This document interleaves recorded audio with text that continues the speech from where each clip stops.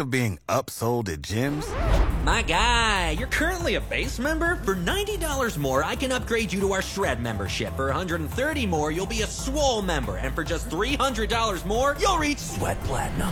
At Planet Fitness, you'll get energy without the upsell. Never pushy, always free fitness training and equipment for every workout. It's fitness that fits your budget. Join Planet Fitness for just $1 down and $10 a month. Cancel anytime. Deal ends Friday, May 10th. See Home Club for details. My guest today is a very respected sculptor. So accomplished is his work that pieces have been displayed at the Louvre in Paris. He's an American film producer. He's a director, television actor.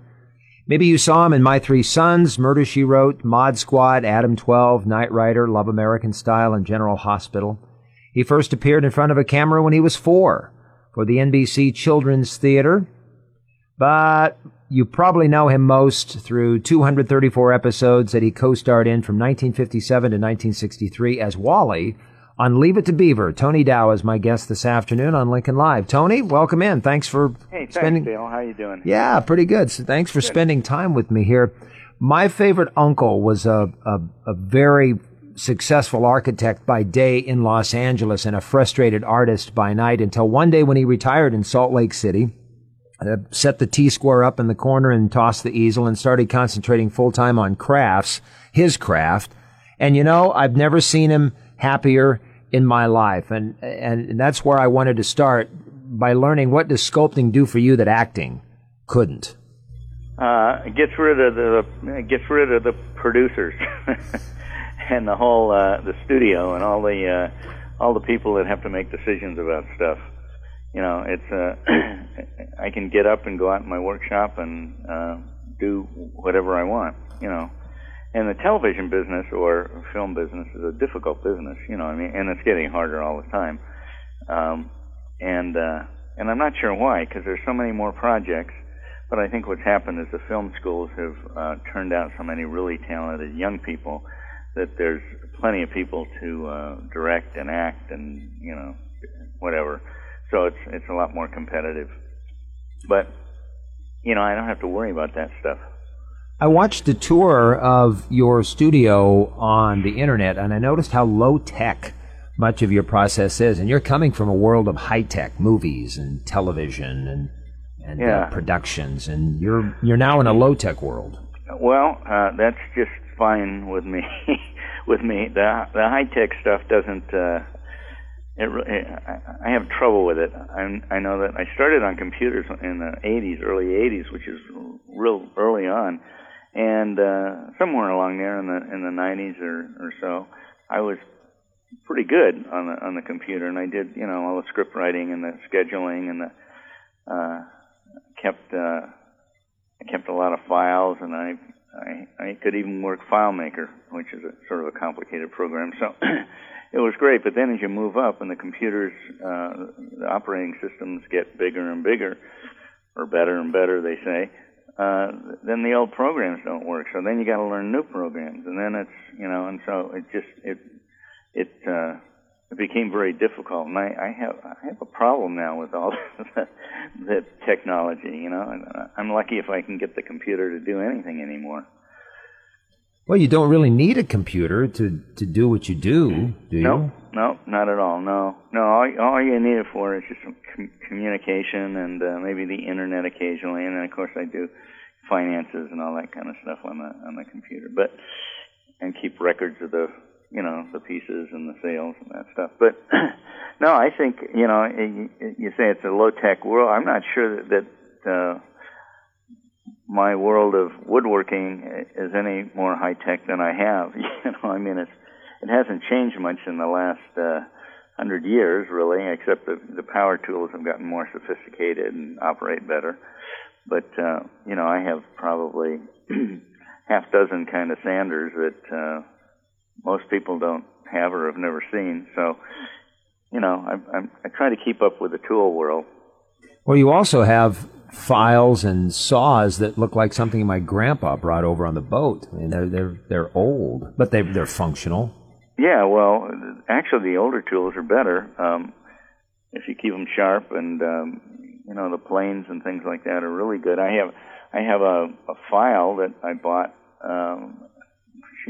been in the 80s, 70s maybe even, and it was $40 at the time, and which was hugely expensive because all the rest of the files were like $8 or something.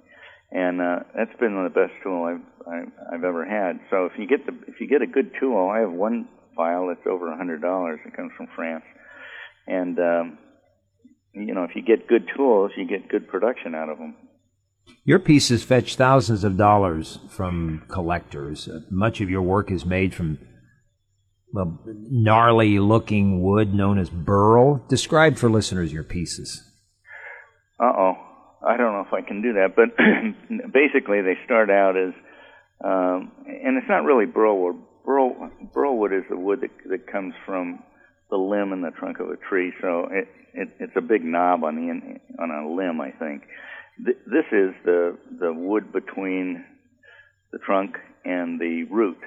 So there's a big root ball in there usually, and the only reason I call it burl wood is I forget what the name of the actual name of this part of the tree is, but nobody's ever heard of it, and it sounded kind of ugly. So most people understand burl wood because that's what it looks like when it comes out. It's sort of a real hard wood, and it has wonderful grain patterns, and it's very natural. So start with that, and then I end up doing figurative kinds of abstract pieces. I mean, I do a lot of different things. I have a new series out that's got that I call artifacts that look like they're a crossover between the ancient and high tech. They have a lot of real complicated electronic parts in them, but they look like old temples that came out of the ocean that have been there for years. And so those are kind of cool. I'm doing a piece now, which is a commission, which actually doesn't have any burl wood in it at all. I started out with sculpture foam, and that's a little more difficult for me. But I really love working with the wood. It's such an amazing material, and it can take you so many different places. Mother Nature really has mastered contrast, and I get the sense that's your tendency too. Contrast in color, contrast in shapes. Yeah, styles. I mean, I think that contrast is one of the main things that you try to work for, or I try to work for in art. I think it's one of the most important elements, shape and contrast. So that's basically kind of what I work with. I remember my uncle. I was a frustrated artist. I did pencil drawings when I was a kid, and he would always look for contrast. In other words, I'd see him do a wood, maybe go through a phase where he was using wood, and then he wouldn't have anything to do with wood. Then it was paper mache, and then he didn't want to have anything to do with sculpting. Then he got into drawing. So it was these swings of artistic materials back and forth. Do you have that swing, or do you stick with your wood sculpting? Well, like I just mentioned, I have this new series that's basically, they end up looking like they're bronze pieces that somebody dug out of the ocean or the earth or whatever. But they have the cool thing about them is they have this real natural kind of a look, the bronze look, and they have kind of a natural feel to it and a real familiar shape. They're kind of, go on the website and see them. It's really hard to explain stuff. But anyway, and then they have all this high-tech stuff that's implanted in them. So, that's the kind of contrast that I enjoy. And with the natural wood, it's great because I can spend, hours finishing one side of the piece or, one side of one of the elements of the piece and leave the other side fairly natural, and that's a contrast that I really enjoy. So, I don't change so much from sculpture. Sculpture is about my main thing. I've just done a bunch of wall hanging things that are sort of interesting. They're assemblages, I guess you'd call them, but they're contrast. They're if you drew a line across a canvas, up above they're very kind of simplistic in form and shape, and then the bottom third of them is all sorts of metals and, again, high-tech computer chips and springs and, all sorts of stuff like that. So that becomes a contrast to the top of the piece. So, but that's about as far as I go away from sculpting. What's the website? TonyDowSculpture.com. That's easy. TonyDowSculpture.com. Yep. How does being the Beeves' big brother help your sculpting career, or does it get in the way? I don't know. I think it gets in the way. I mean,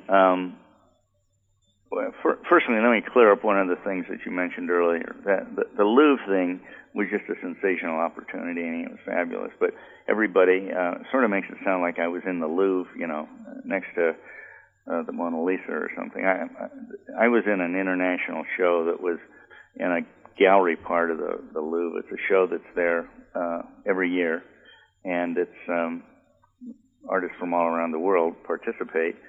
And unbeknownst to me, the gallery I was with sent in some photographs, and one of my pieces was picked. So that's kind of how it happened. But it was it was only there for a week, and it was sort of out of the way. It was downstairs, but it still was a Louvre, and it's still the thing that I was so proud about was that nobody in France knew anything about my celebrity or who the hell I was. So that's always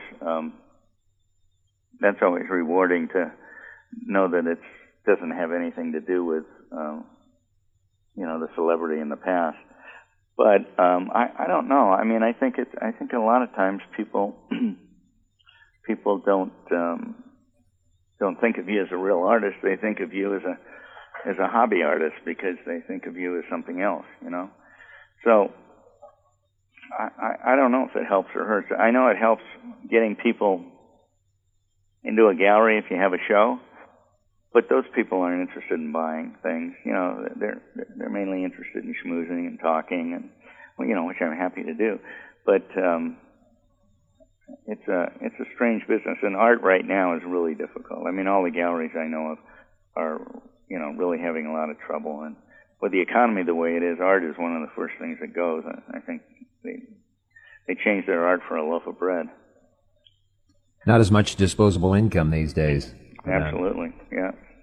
Tony Dow, my guest on Lincoln Live today. We got a lot more to talk about here, more about his sculpting and, of course, his years on Leave It to Beaver. We're going to do that when we continue Lincoln Live in a moment.